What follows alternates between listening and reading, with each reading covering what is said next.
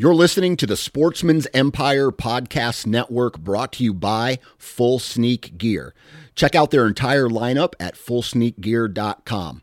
Also be sure to check out our entire stable of podcasts at sportsmansempire.com. Go Wild is a free social community created for and by hunters. This means that unlike mainstream social media, your trophy pictures won't be censored. They're encouraged. As you spend time on Go Wild, you will earn awesome rewards such as gift cards, free swag, and big discounts on brands like Garmin and Vortex. You will even earn $10 just for signing up. Visit downloadgowild.com and sign up today. New from Moultrie Mobile, the Feed Hub offers first-of-its-kind cellular connection and control for nearly any spin cast feeder on the market. When used with the Moultrie Mobile app, you can monitor feed and battery levels, run feeders on demand, receive alerts when feeders are clogged, and remotely adjust feeding times. The Feed Hub is ideal for anyone who maintains feeders. Remove the guesswork and save time by planning feeder maintenance before you drive to your hunting property. For more information, visit MoultrieMobile.com. Welcome to the Antler podcast, brought to you by Tethered, the world's best saddle hunting gear, and we have a great show for you all today.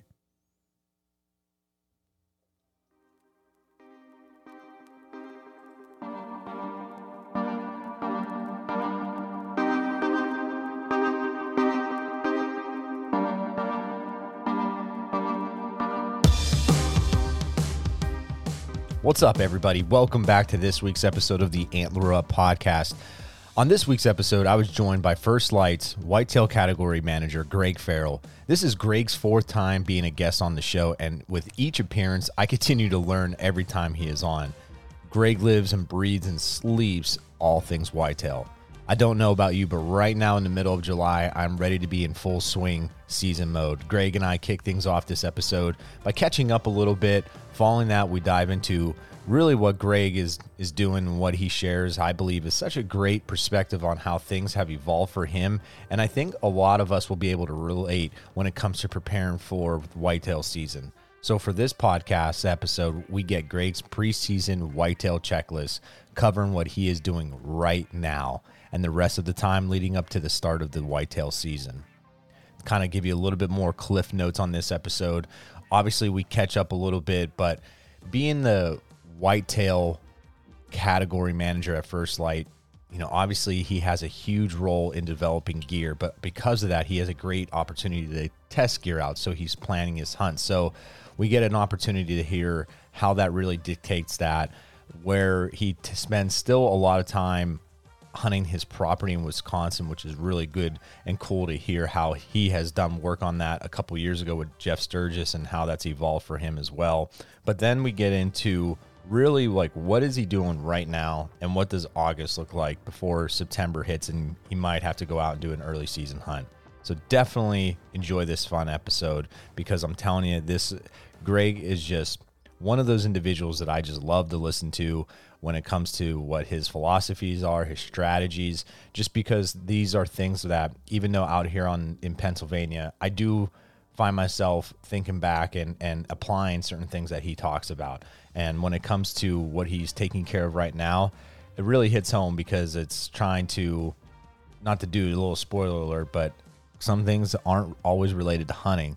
Although I fall in that line, I feel like right now I've created a really good balance of preseason stuff, handling everything going on in that hunting world as well as my family world. So I hope those of you that are doing that continue to do that, push towards that.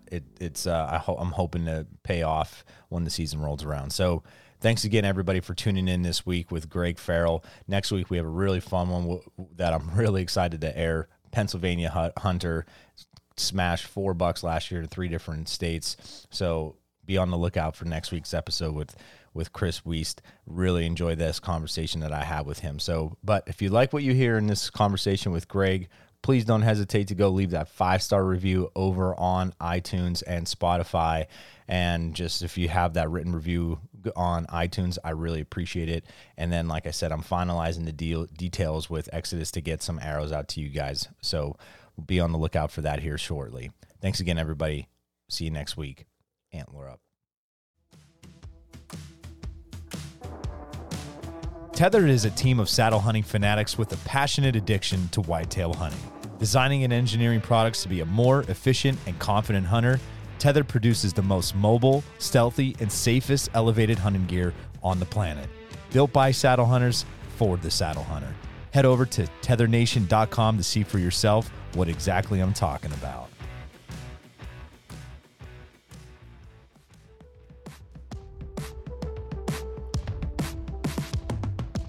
America's Best Bowstrings has been manufacturing high-quality custom bowstrings in the USA since 2006. America's Best Bowstring strives on the commitment to never end the search for perfection, and this has been the driving force behind the company. Innovative products for every archer out there.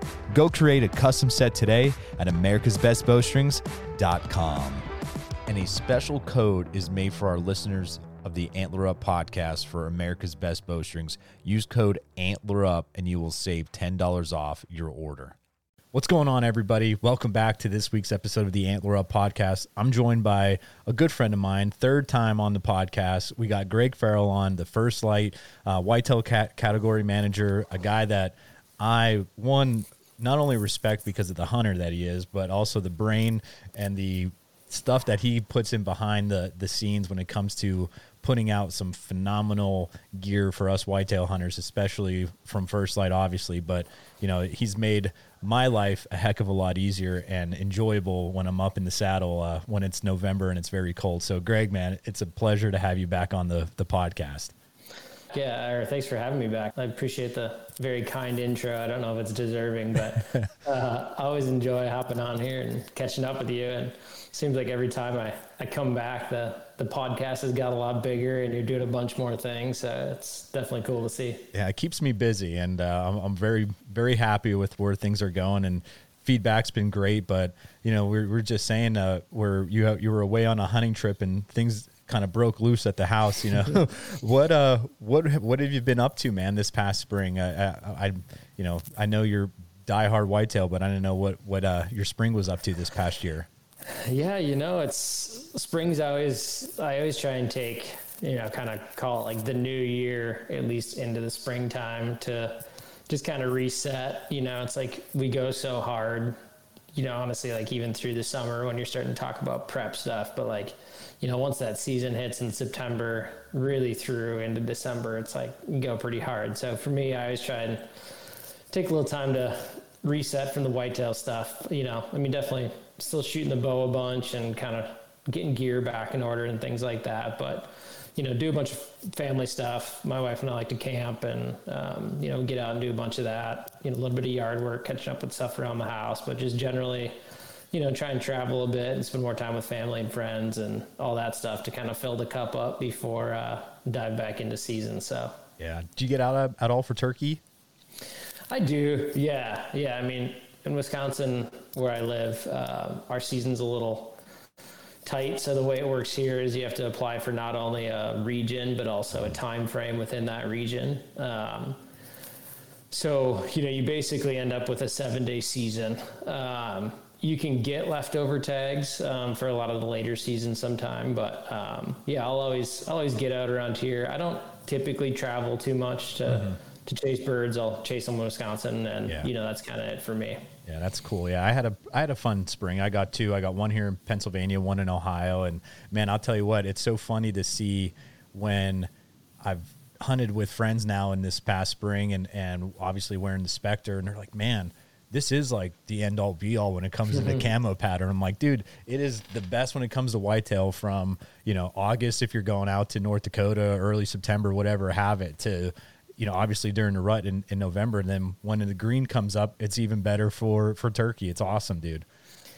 Yeah, that we've been, obviously, I mean, as you know, that pattern was 3+ years in development. So we were excited about it when it came out, and, you know, about as confident as you could possibly be through all the different lab testing we did and then in the field testing we did on it. But it's been fun to, you know, really see that come to fruition in the market, not only on people's success stories, but, you know, other companies and partners that are fired up on it and want to include it on, you know, bows and rifles and all kinds of other licensed gear. So, it's done exceptionally well. And there's a lot of people really happy with it, which is cool. Nah, man, congrats on that again. I know we talked about that before on the podcast, so it just shows the hard work and effort that you put in and your team, and it's great stuff. But, let's dive into some things here, Gregg, where, we're getting down to that nitty-gritty time of, like you were just saying, preparing for that summer. You've been shooting your bow, and I've been wanting to talk to some of my good friends, and especially these diehard whitetail guys that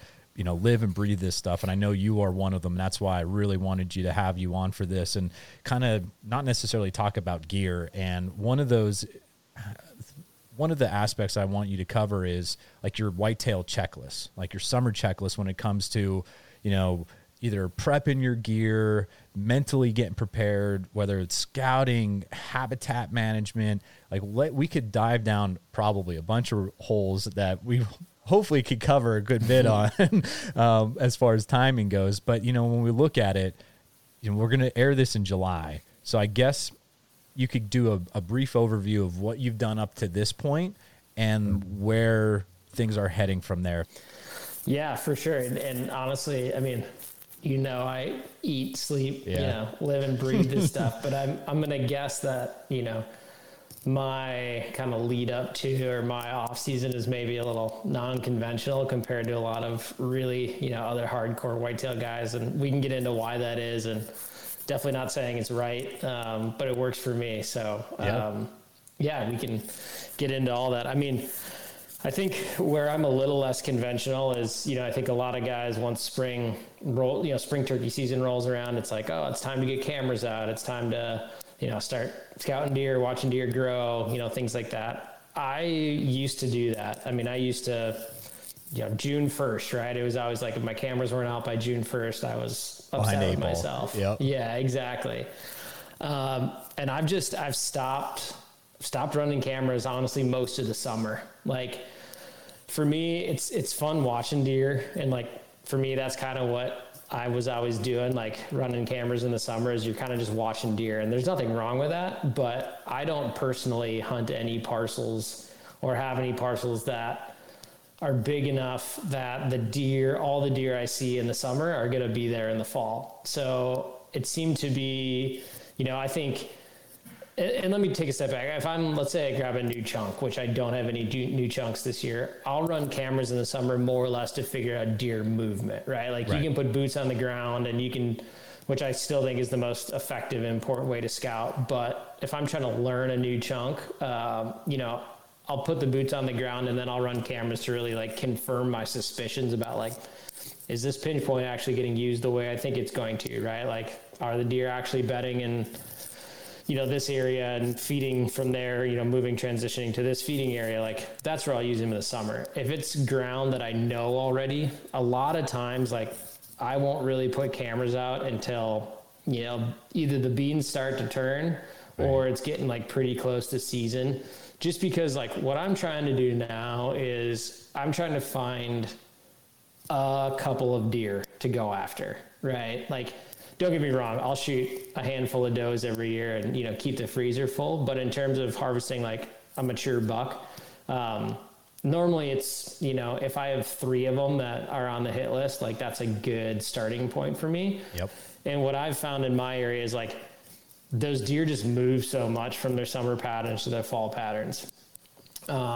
So getting too excited about finding deer in the summer, while it's cool to watch them grow, like it was always just a bit of a fool's errand for me. It's like this big buildup, and then it's just like that balloon just deflates, and you're like, oh, now I got to go find them now. So it's like a whole other workload that you have to do. Yeah. And, I know a lot of guys are going to argue with that. A lot of guys don't agree with me on that. And, that's totally fine. But for me, what I like to do is like this, call it June, July, August, like that's where I prioritize all the other stuff that frankly, I want to have dialed before season. So it's like shooting my bow as much as possible, right? Like I shoot my bow year round, but it's like, this is the time where, maybe I was shooting spots all winter and it's like, I'm going to, foam deer targets now or animal targets, like really focusing on not shooting spots, but that muscle memory of picking a spot and the repetition there. So it's like, that's really important to me. Going through the gear that, it was all put away in December of last year, but it's like checking all my, my straps and ropes on tree stands and sticks and saddles, and like going through my pack and, all that stuff, that just to make sure it's like nothing's broke, nothing needs to be fixed. Yep. You did my, it's like, did my grunt tube fall in the mud last year and didn't get it fully cleaned out. And like, it's like things like that. Like, that's what I really like to focus this time on. Obviously, if I'm, picking up a new parcel or trying to get on new ground, like boots on the ground now, maybe running cameras there. That's something I focus on. And then I do have one chunk, a buddy of mine owns it, in Western Wisconsin. And that's arguably our, one of my better spots I have to hunt.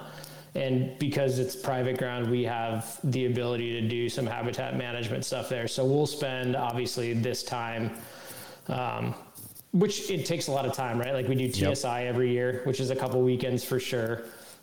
We spend a couple weekends getting, we've been doing a lot of like screens. So like plot screens and trail screens, stuff like that, planting those, getting the actual plots in.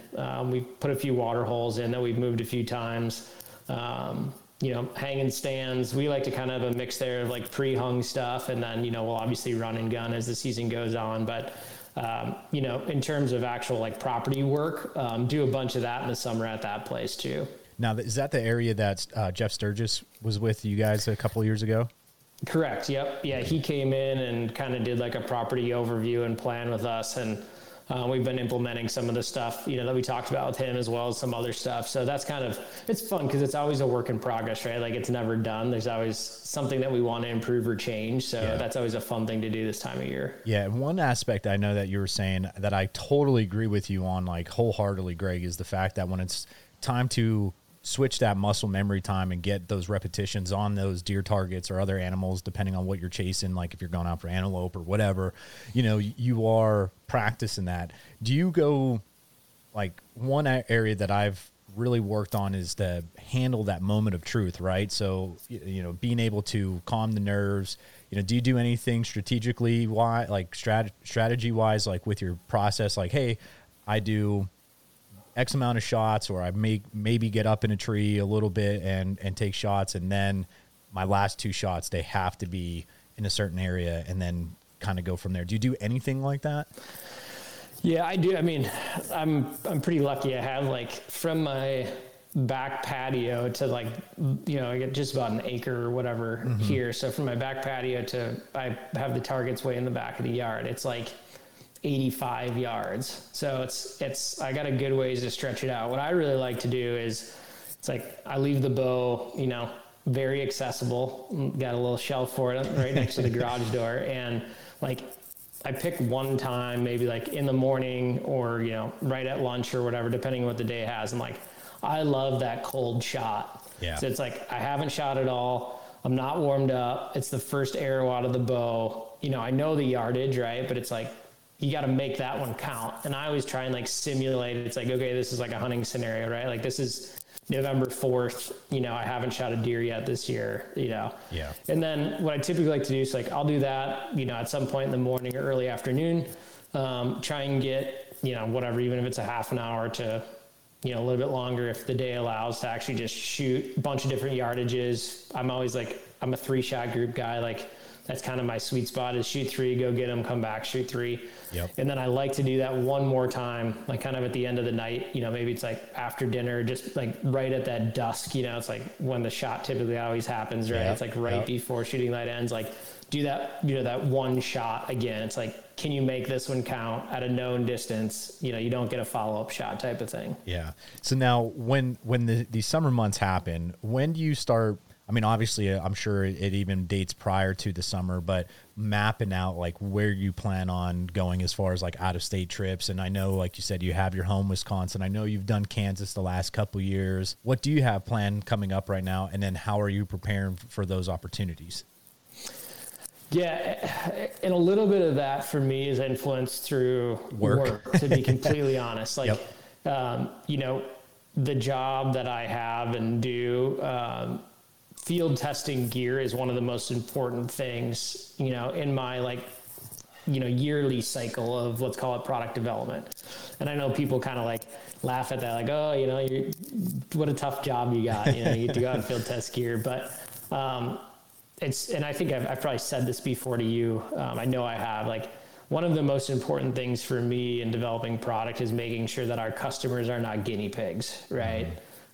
When we put a product out to market, it has been thoroughly tested both in the lab with regards to like textiles and insulations and, things like that, but also in the field. So for us, the way our product cycle works is, we do all the lab testing that we can do both on, the individual piece level. So different linings and shells and insulations and trims, and then we build a garment out of these things after we've qualified all of the parts and pieces. So we qualify all the parts and pieces, and then we start prototyping actual garments.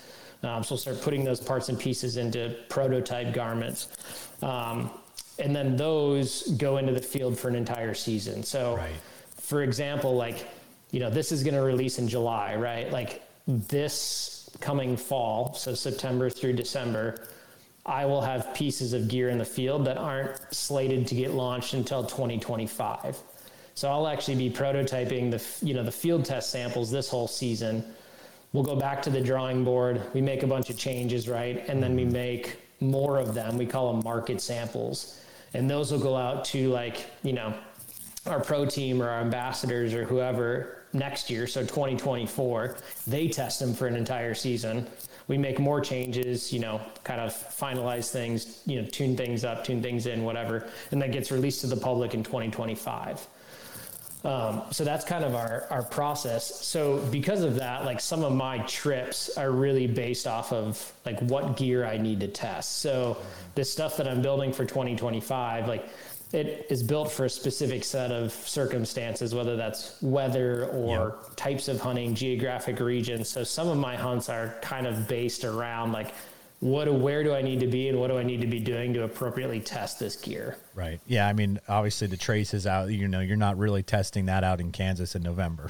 Yeah, exactly. And, right. So yeah. And kudos to our good mutual friend, Taylor Chamberlain, for, I'm sure, not to my knowledge, but good for him for not boasting something on a video or something like that he wasn't supposed to.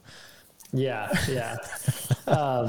So I guess the long answer to your not so long question is we typically start like January 1, right? So this last January, I'll sit down with my team, both on the product side, and we like to build content and show some of this stuff, right? So it's like, okay, these are the things we're talking about here. These are the things we're going to do in terms of product we're going to build.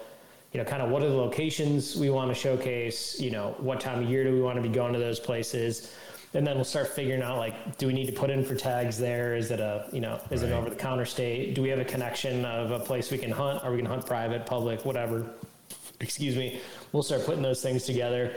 And then, kind of wait to see what we get in terms of draw results. And then we'll fill in the holes from there. So typically by, obviously like July 1st, I really like to have my schedule dialed in for what my fall is going to look like in terms of, the out-of-state stuff. Spartan Forge stands at the nexus of machine learning and whitetail deer hunting to deliver truly intuitive and science-based products that saves the hunter time spent scouting, planning, and executing their hunts. You have deer prediction, journaling, and the best maps on any hunting app platform there is. Use code ANTLERUP to save 20% off your Spartan Forge membership at spartanforge.ai. Yeah, nice. Yeah. So when you're mapping that out, I guess, over the last couple of years, because that's like, obviously it's probably very relatable to someone like myself that wants to come out west. You're strategically planning, like how many years out am I? That's a little bit of a different process for you and your team, just because, like you said, it's a specific piece of gear that you're going to be trying to map out. Like, okay, hopefully one of us pulls this tag out there or wherever and try to get it done. So that's pretty unique. So when that time comes and, are you, obviously it's great to be filling tags when you have those out of trip, situations. I know you've talked about it in the past, map scouting, making a trip out there earlier beforehand. Like, what's your game plan when it comes to that? Yeah, it really depends on the situation. Like if, let's say, for example, I'm trying to think. So like this year, one of the things we got on the docket is Illinois in late October, right? It's a chunk of ground. It's a big chunk of ground. It's a spot I've never stepped foot on before. Because that's fairly close, like, I kind of have like a couple pronged approach. Like one, I'm going to lean into people that know something about it, right? And can kind of start me off in the right direction.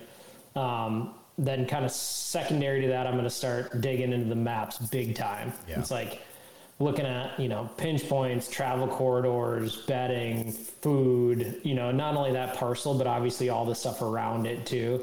And just really start taking notes, dropping pins on Onyx, taking notes in terms of like places I really want to actually like walk through and check out. And then a place like that, like I'll try and make a trip there just to confirm at least the layout of, the ground and, what my suspicions were on the computer screen at some point. And what I like to do is, I like to do that at some point probably earlier than most. Like I really like almost like this time frame or like July. Obviously the vegetation changes so much and, that can affect these spots that you've picked out, come late October. Right. But for me, it's less of like picking out trees and more of like, oh yes, like this ridge does actually run from here to here. There is, a flat top here. There's a draw here that, I need to be concerned about thermals. Like this is a food source that I thought it was. So it's really like confirming the pieces of the puzzle. Cause then I can go back to the maps. Right. And with all that information, it's like actually come up with a game plan so that when I show up in end of October, it's like, I'm ready to then go pick that tree because I know about all these other parts and pieces. Right. And that's great because I think the next part that I want to dive into with this is with a lot of out-of-state hunts. Please correct me if I'm wrong. I would say you probably spend more time out-of-state hunting than you do in your home state, Wisconsin. That's an interesting question. I've never actually like figured out the days. I guess like hours in the tree, I probably spend more hours in Wisconsin just because, our season opens September 15th. It doesn't close till January. And a lot of the spots I have for like, especially until daylight savings time, like I can hunt after work. So like hours, like butt in the stand is probably more here, but I typically do at least 3 out-of-state hunts a year. So I do spend quite a bit of time traveling. Okay. So let's talk about Wisconsin and then all these other states then, Greg, because you doing these trips and everything, you've been able to adapt, right? Like learn on the fly, I guess, and be able to put yourself in a good situation, adapting through the season. How are things like changing for you? If, like you said, you go out to Illinois here at the end of the month and, you get in there then October and you're like, man, this isn't what I thought. Like now so much has changed. I need to adapt. What's your thought process to make that pivot? Where are you coming up with, I guess, either from game plan A to game plan B, if that makes sense? That's I think that's such a good question. And I think, the answer you're going to get from me today is frankly different than the answer you would have got 5 years ago, and especially 10 years ago. Like when I think back to like a younger version of myself, and like I would spend as much or more time e-scouting, and I would get so set on like, this is the plan, this is the spot. Like you go in there and like, this is the tree you picked out. And it's like, I'm going in that tree because all of the other things say I should be in that tree. Right. And like, I was almost too rigid in my process. And I think it cost me, like, that's one of the biggest lessons I've learned in chasing whitetails as long as I have and being as serious about whitetails as long as I have is like the need to be flexible. Yeah. And like, I've taken it almost to the other extreme now where I think that's why I like scout less during the summer and like run cameras less during the summer than I used to, is because like my whole mentality now is like like what's happening now. So it's like, if it's the first week of the season, it's like what's happening now is around food. And like, I need to figure out, where those deer are coming out to feed, right? Like not a month ago? Where are they coming out to feed yesterday? Where are they going to come out to feed tomorrow? Right. And like, that's where I'm putting my attention to. If we get into October, it's like, where's the pre-rut activity happening? Like, where are the scrapes? Where are the rubs? Like, and what are the ones not that they made, last year or even a week ago? Like, what's the one he made yesterday? Right. And that's really where like I've transitioned from going like, from plan A is great. Like, I think there's no substitute for doing your homework and being prepared. But to me, plan B is more important. And sometimes that means like, the situation where it's like you found your tree, it's like gray light, like you're maybe like 5 minutes late, but you could like still get up there and be okay.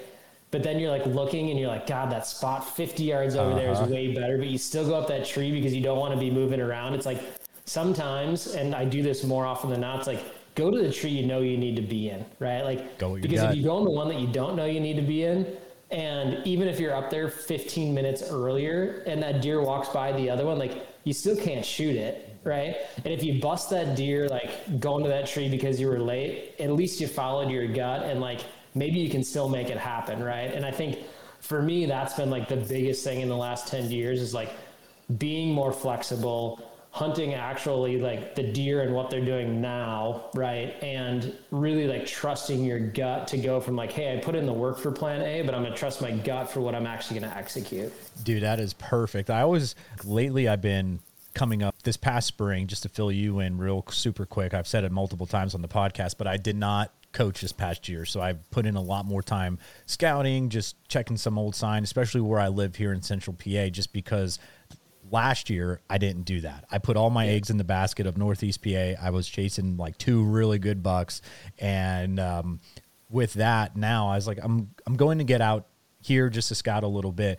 And what you're saying is an analogy that I've been trying to kind of help myself through this process of being able to have multiple spots is I want to be able to go to the dance. Right. Yeah. And so let's go to the dance. Let's at least be able to get in the door. But then from there, exactly what you're saying, once it's in season, if that means I'm in a square area of, okay, I found good sign, I found what I want to hopefully hunt when it comes fall. If I get in there and it's not the sign that I'm hoping for, then it's go find it, right? At least I'm in that general area that will then help me to adapt and find what I really need to basically be in. Yeah. And I think, I agree with that wholeheartedly. I think the other thing too is, I don't care what anybody says, like whitetail season is a grind and it's long. And if you're putting, as many hours in the tree as, guys like us do, like at a certain point in the season, you start to get burnt out, right? Like it's inevitable. And those are the times where you typically make mistakes. You're not in as early as you should be. You don't sit as late as you should be. You're clumsy with, you forget a piece of gear you need or whatever, right? Because you're mentally toast. What I found is like the longer I can keep that from happening, typically the better I am. And if I start going, full gas in July, and come like October that sets in, right, where it's like if I kind of like pace myself like this is a marathon, right, and start going full gas later, it's like I can kind of like keep that burnout to like towards the very end of the season, and I find myself like more effective and more energetic, and I'm thinking clearer, and frankly I'm hunting harder than I would be if I started going a little too hard, a little too early. Yeah. Well, you said it again about going with your gut. And I've talked about this the last couple of weeks with certain guests, man. It seems like anytime I go against that, I really burn myself. And the times that I should have, or a friend or a relative did go with like, say a gut that I, like asked me maybe for, what would you do in this scenario? Or what do you think? Or anything along those lines. Some have had success. Some have, whether it's, oh man, I saw this happen or whatever it be. Like you said, it's amazing to me talking to you since we've been known each other the last almost 4 years, basically. And you're dating it back to how you're saying over the last 10 years, how much things have evolved for you. I'm sure that gut is something that are adjusting to and being like, okay, I need to just go with that. Is that kind of how another progress to the learning over the last 10 years as well? Totally. Kansas last year is like the perfect example, right? Okay. So it's like, I was fortunate enough to draw Kansas 3 years in a row, and obviously draw odds have gone down there. I didn't have obviously any points any year because I drew the year before. And, finally last year, like that was the hunt I was waiting for. It's mid-November in Kansas. Like good luck, finding anything better than that. Right. Yeah. So it's like, we show up and, we have 3 years worth of, data on this place now. And it's like, I know exactly where I'm going to kill the big deer this year, right? I know a deer that's still alive there from the year before. Like I felt more prepared than ever. And we roll in, it's like, it's the perfect time of year. We've really honed in on like what the best week is. And this warm front comes through. And it was just like, 5 years ago, me would have been like, whatever, it's the second week in November. Who cares if it's warm? Like they're going to be doing the same thing. Like go to the spot, they are. Right. Right. And last year is like, well, it's warm. The wind because of that, right? Like there's a little bit more south than what I would like for that spot. I was like, we got 10 days. I'm like, there's a really safe spot that I know is like a great travel corridor and somewhat of an observation sit. And it's like, my gut was just telling me, it's like, just go there because, you never kill a deer on the first day anyways. And like, don't risk blowing that deer. Cause I was kind of after one deer. It was a deer we saw the year before. He was a giant the year before. Like we knew he didn't get killed during archery or rifle season. He was somewhat of a homebody. We had a ton of pictures of him. And so we played it super safe. We went into this spot that was frankly not that far from the road where we park. Our wind was great the whole time. And just to kind of see what was going on. And lo and behold, we killed that deer in that spot that morning. Right. Yeah. And the reason is we got in clean, it was an unpressured deer. He was using, his intelligence, right? Like all the data he had from the last 5 years to keep himself what he thought was safe. And he was still running does. And what was super interesting is that nobody else we had 4 hunters there that year. Nobody else saw any rut activity that morning. And we were like blown up in it. Yeah. And we just happened to be in this little pocket, right? Where those mature deer, and I think it's not to get too off topic too, but so many times, we go out and we're like, oh, the rut's not happening. It's like, no, the rut's happening. It wasn't happening where you were. Yeah. And I think sometimes in these like unusual, like wind direction or weather patterns that happen during, our quote unquote rut that we think like turns it off. It's just, especially those old mature deer, they continue to rut, but in really small spaces that they feel really safe. And I think we just happened to be there that morning, and like, I think that's the perfect example of kind of how my thought process has changed.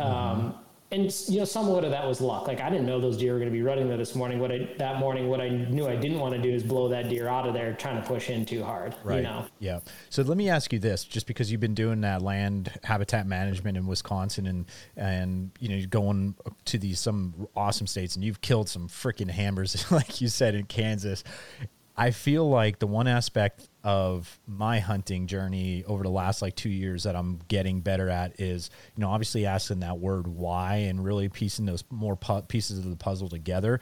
And part of that was, I think it always went to the back burner, and it was what you just said, that safe zone, right? There's that one area where these mature deer feel like they could get away with things because they have in the past and no one's really been in there. When it comes to your land habitat management, are you doing anything to kind of create that safe zone for these whitetail that now, if you have, that you've seen, say, activity happen or success happen, that now you are pulling that to other states? Or in reverse, did you notice that from, say, Kansas, that now you're like, I could try to recreate something similar here on my land that I hunt in Wisconsin? Yeah, honestly, it's some of each, right? Yeah. It's when you have boots on the ground as much as we do on that Wisconsin parcel. It's like every year, it's such a an influx of information, and there's so much learning that goes on, not only about that parcel, which obviously is the case, but lessons you can apply to other states, like to your point, right? The one thing, and I'll stand by this, true that, good luck arguing or changing my mind on this, that I think I've learned is that, like, the thing that still trumps anything you can do from a habitat improvement standpoint, or from, whether that's food or cover or transition or travel, is pressure. Yeah. Like, you can do all of the right things on, in the best location in your state. And if you overpressure deer, in that, what that chunk that, call it like whitetail heaven. If you overpressure deer, like, good luck killing big mature deer. If you have a piece that's maybe like not as optimal for habitat and food and, travel corridors and all those things, but those deer aren't pressured, like, I'll take that second scenario every single time. Right. They're both important, right? Like, if you can put both of those together, where it's like you create a haven for them and you don't overpressure them, that's the best case scenario. But sometimes it's out of your control. Like, even our place in Wisconsin, it's, there's 3 of us that bow hunt it, but it's a family-owned piece of land, and a lot more people gun hunt it. So even though they're not actively hunting during bow season, like, they're in and out of there doing things, hanging their own cameras, getting their own stuff set up for gun season, which, as they should be, right? Like, right. It's their spot, it's their land, it's they have as much right to it as anybody else. But it does add an element of pressure that's out of your control, which I think could also be said for, like, public spots too. Like, I love hunting public spots. It's maybe one of my favorite, things to do, especially new spots. And I think, 5 years or 10 years ago, me used to get frustrated when other people were in there, rutting around and whatever. But it's like, that is the one thing that I think has more impact than anything else on a piece of property in deer is the actual pressure on them. Take the guesswork out of building your own arrows for this upcoming season by ordering a custom set of arrows from Exodus Outdoor Gear.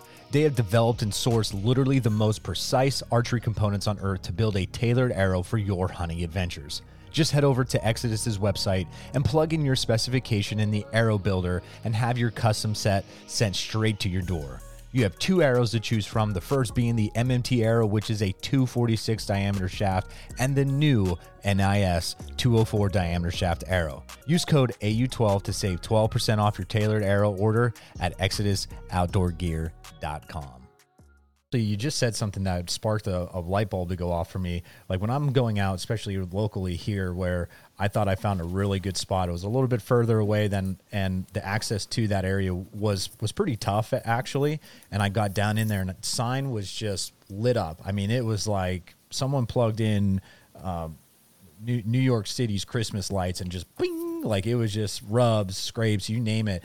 And I'm walking around through all these little trails, nicks and crannies, like faint trails, good trails, and I'm looking up and down, Greg, and I could not find a trail camera. So I'm like, man, all right, I might be in the money here. And then I finally found one, and I gave it the thumbs up. And I started, in that moment, I walked up over this one little ridge, and I just stood there for a little while, and I was dissecting the map, and I'm looking at it, and my thought process at this time was, okay, if there's 1, maybe 2 guys hunting this area, and I know where the easier access is on the other side of the ridge, okay, where are deer going? And if deer feel safe down here, if this guy comes in from this end, where do deer feel safe? Like, I'm trying to then see, okay, where the pressure deer is going to go, where maybe then I will plan on trying to go hunt for next year. Like, that's that. So like you said, it's almost, and honestly, it kind of screwed my dad back at home on our private piece, because this older gentleman who only hunts rifle season, he at the club meeting was telling my dad, oh, this is where I'm hunting, showing him a couple pictures of like some really good deer that we did not have on camera near our area. And where he was explaining, it sounded like he was way down the mountain. Well, come to find out, during rifle season, I crushed a doe, I think it was the second weekend, and I just started walking around a little bit, and I look, I'm like, holy cow, what is that? The Taj Mahal basically doing here. And I've looked on my map, and I knew where I was, and I look, and I was in line basically with my dad, just shy about 300, 400 yards across a 2-track into some thick, nasty stuff and timber. And I texted my dad a waypoint of this blind basically. And I said, Dad, that older gentleman that's a member here, I said, is literally straight even with you, but just on the other side. And he goes, what? He goes, I thought he was down more. I said, nope. So and I would say, Greg, about 300, maybe a little bit more than that, up a couple ridges is where my brother's area, quote unquote, would be he has like a hang on up there. And my dad sometimes goes in there for bow season, and he has a camera near there. It was like the least amount of deer ever on that camera. He hunted it maybe once or twice and really did not see much. And I guarantee you that guy brought in that stand post kind of during the rut and just kind of blew everything all out. And it was we didn't know that though till the second week of rifle, like the season's over basically at that point in time.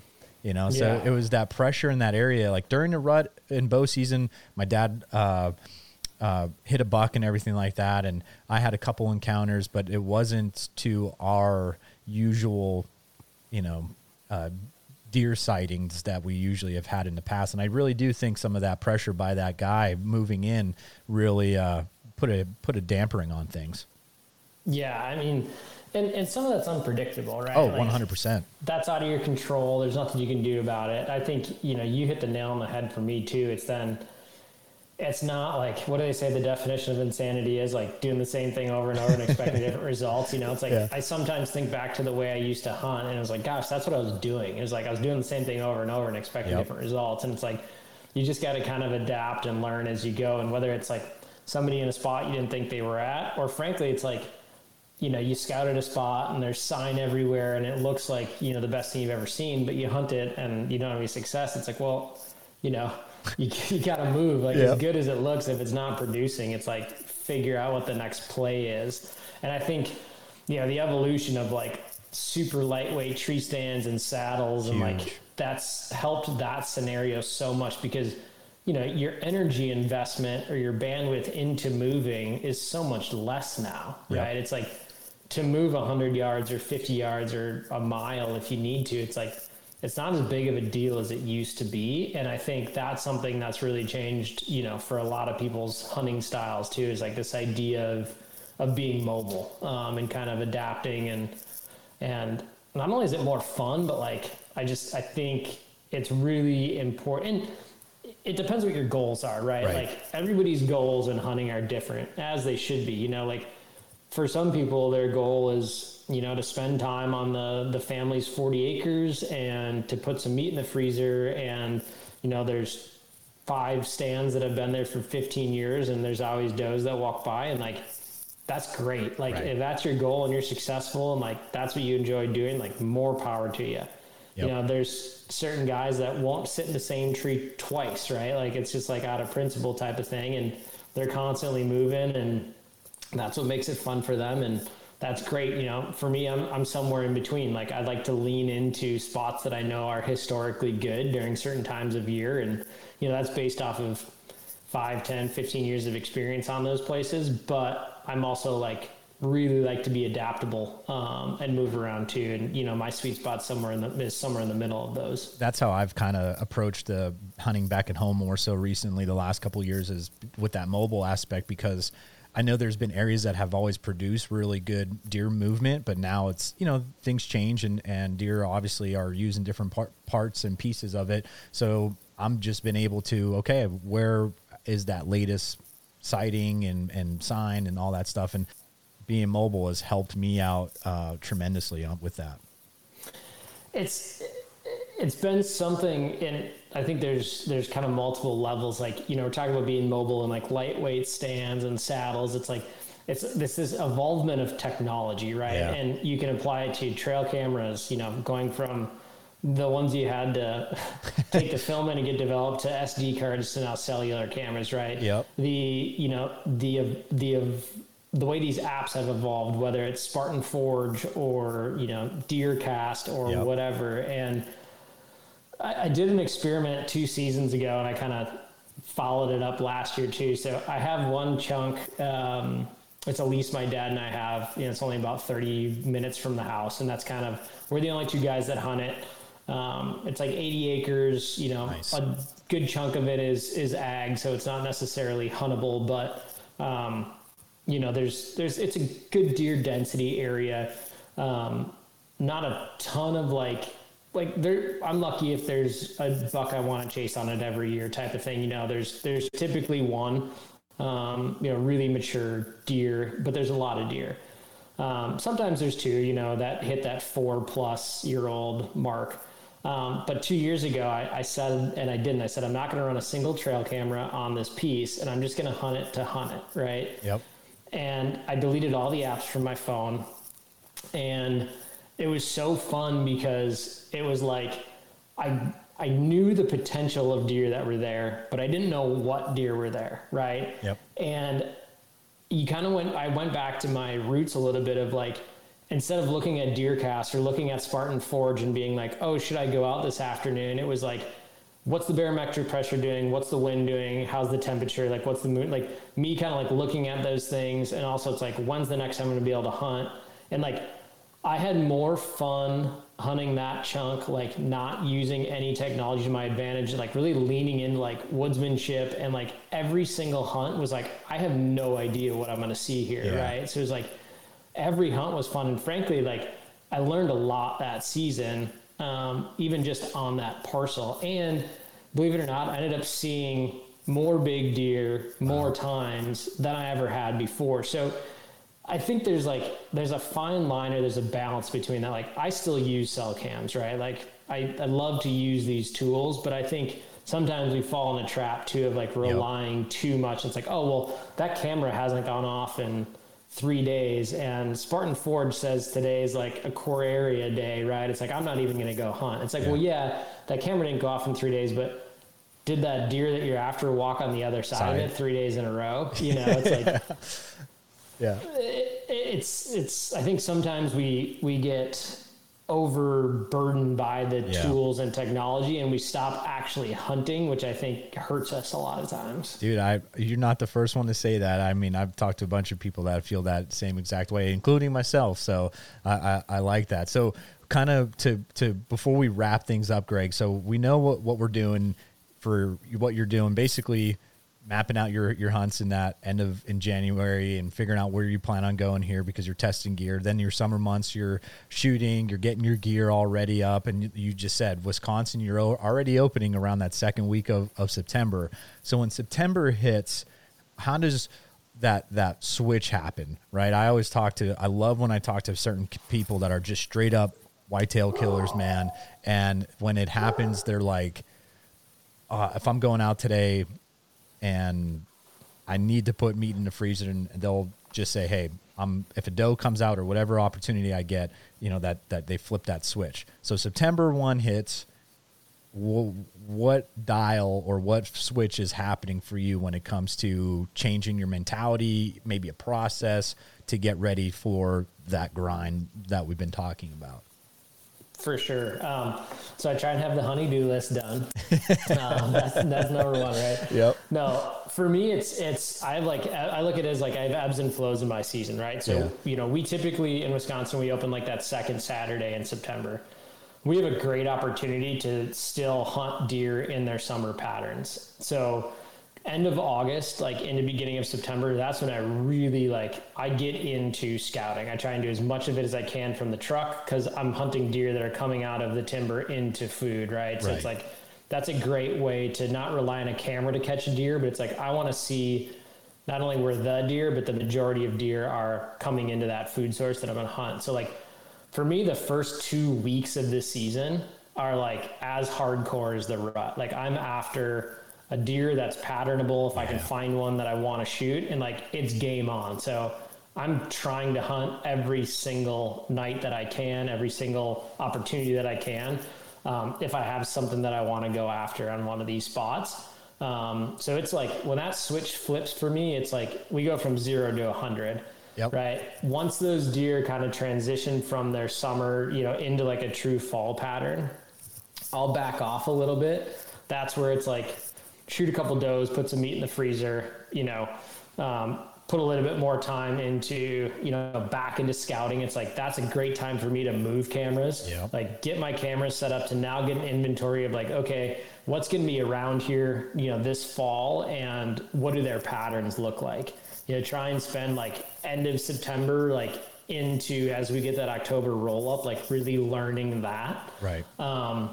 And then obviously, you know, once you get to late October, it's like that switch flips back to 100% on, where it's like, I'm now, you know, the end of October, like I love the pre-rut almost more than the rut. Cause again, it's like deer are patternable, they're predictable. Like I'm on 1 or 2 deer.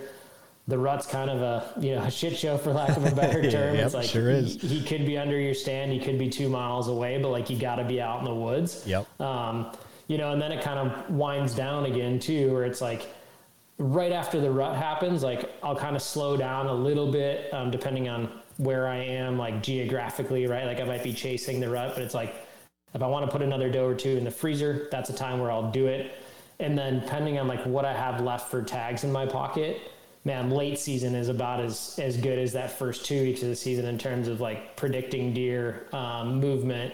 So then I'll like, if I have tags left and I have a deer I want to go after, I kind of like turn it back up. So for me, it's really like these ebbs and flows throughout the season, depending on what's going on. Heck yeah, Greg. I love all that. Now, okay, so last 2 questions, and I think these are kind of ones like I said earlier, I'm asking these awesome whitetail hunters, people that live and breathe this stuff, you know, a takeaway from this past season that you plan on bringing into this upcoming season that you either learn from,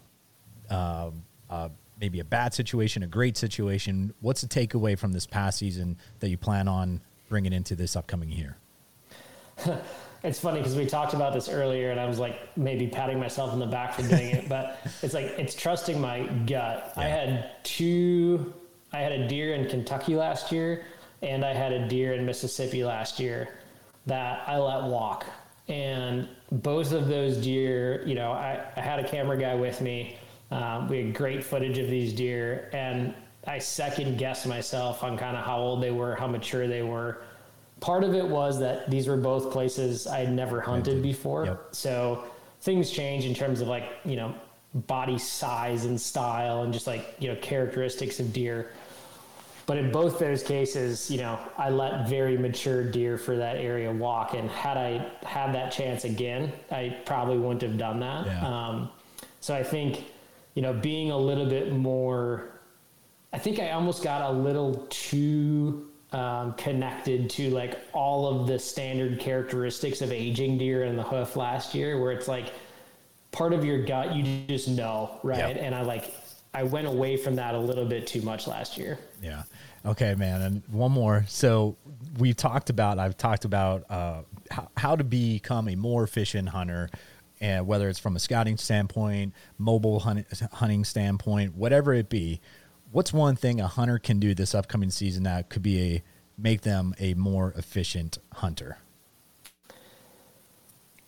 And again, my answer might be different than a lot of others. For me anyways, it's taking care of all of the other non-hunting stuff. So whether that's like family time, work stuff, like other responsibilities, you know, having all of that buttoned up makes me a more efficient hunter, because then when I'm in the woods, like even though I may have slightly less time, like that's all I'm thinking about and all I'm focused on, right? Where it's like, if I'm going out to hunt, I'm thinking about the project for work I didn't get out the door that day, or, you know, the list of, you know, chores or responsibilities that are still, it's like, I'm not fully focused on what I'm doing. So I'm better off just like get those things done and like have a separation, right? It's like when I'm hunting, I'm hunting. And when I'm not, I'm not. And that makes me way more effective and efficient when I'm in the field. Beautifully said, man. I love that answer. I appreciate you using that one. That's fantastic. Not one that was been used yet, so that's great. All right, man. Well, I was actually sitting here and I was thinking to myself, because my ADHD is like ADD is all kicking in and stuff like that. And I said earlier when we introduced you, 3rd time, Greg, this might actually be the 4th time, because I think you and I have done it 3 times, and then we had you and Josh on that one other time. So this is actually the 4th time, man. This is, dude, that's awesome. You know, I guess, could you say what your upcoming season might look like this upcoming year? Yeah. So I'm going to be, obviously, you know, I'm based in Wisconsin for a reason. That's one of the reasons I'm here, right? Is because, you know, luckily First Light finds it important enough to really like, they know how important it is for me to have access to get in a tree as Yep. much as I possibly can. Right. So Wisconsin's always a huge part of my year. I have spots out the back door that I can get to. So I always kind of like start there and I fill in the cracks there. So obviously that's a big part of it. Looking at doing, like I said, a hunt in Illinois, kind of end of October. We're going to try and hit that pre-rut. I'm going to focus on my Wisconsin. Since I didn't draw Kansas this year, I'm going to focus on that Wisconsin piece in Western Wisconsin for our like true kind of first week of November rut. Nice. Looking to head out to Texas actually in December. I'm going to do a little spot and stalk whitetail cool. action there in the hill country. And then there's one more that we're still kind of trying to piece together yet, kind of bouncing between a few options, but likely it's going to be Nebraska, and deciding if we want to do it either like, they have that really cool opener, which I've never done. Would love to get there for opener, or we might piece that in as another, like, you know, chasing the rut type of thing. So I'll tell you what, if it's any weather like last year for that opener, man, you better have I would just go create like a trace set of underwear, and that's about it. Because last year I had two friends that were going to go out and they decided not to, because when they looked at their temperature for where they were heading, it was like 98 was the low for multiple days. So they were like, yeah, maybe not. So no, that's cool, Gregg, man. I greatly appreciate you coming on again, talking. I just thoroughly enjoy when we get a chance to catch up, man. I'm glad life's treating you well. I'm glad work's great. Hunting's awesome. So it's a pleasure to have you in my phone book, just to send a text message and get a chance to talk. So I greatly appreciate you coming on again, sharing wisdom. Where could people check you out, find you, follow along, or whatever have it for this upcoming season, man? Yeah. Well, I think before you get into that, you know, same for me, man. I always appreciate our friendship, and it's kind of crazy that this is the fourth time we've done this, and you know how long we've known each other through the whole trade show circuit, and you know, mutual connections and friends. So thanks for reaching out and, you know, giving me the time and the platform as well. In terms of following along, I keep a pretty low profile on yeah, you do. like social media sense. I do, you know, you can find me on Instagram, which is Gregg Farrell. It's a bunch of probably like woodworking, deer, and maybe some like water skiing or trail running mixed in there. I like it. But you can find me there. In terms of the First Light stuff, you know, firstlight.com, you know, First Light YouTube channel. We put actually quite a bit of our whitetail content out in like, you know, both serial and kind of, you know, episodic forms on YouTube. And then obviously, you know, the First Light Instagram is a place where you can kind of stay up to date on, you know, when we're releasing a lot of that stuff too. So awesome, man. Well, everybody go check it out. Gregg's one of my favorite humans there is, especially in this world when it comes into hunting. So go check it out. Watch those videos on YouTube and watch his Kansas hammer. That was a stud and a half. So thanks again, everybody, for tuning in. We'll see you next week. Antler up.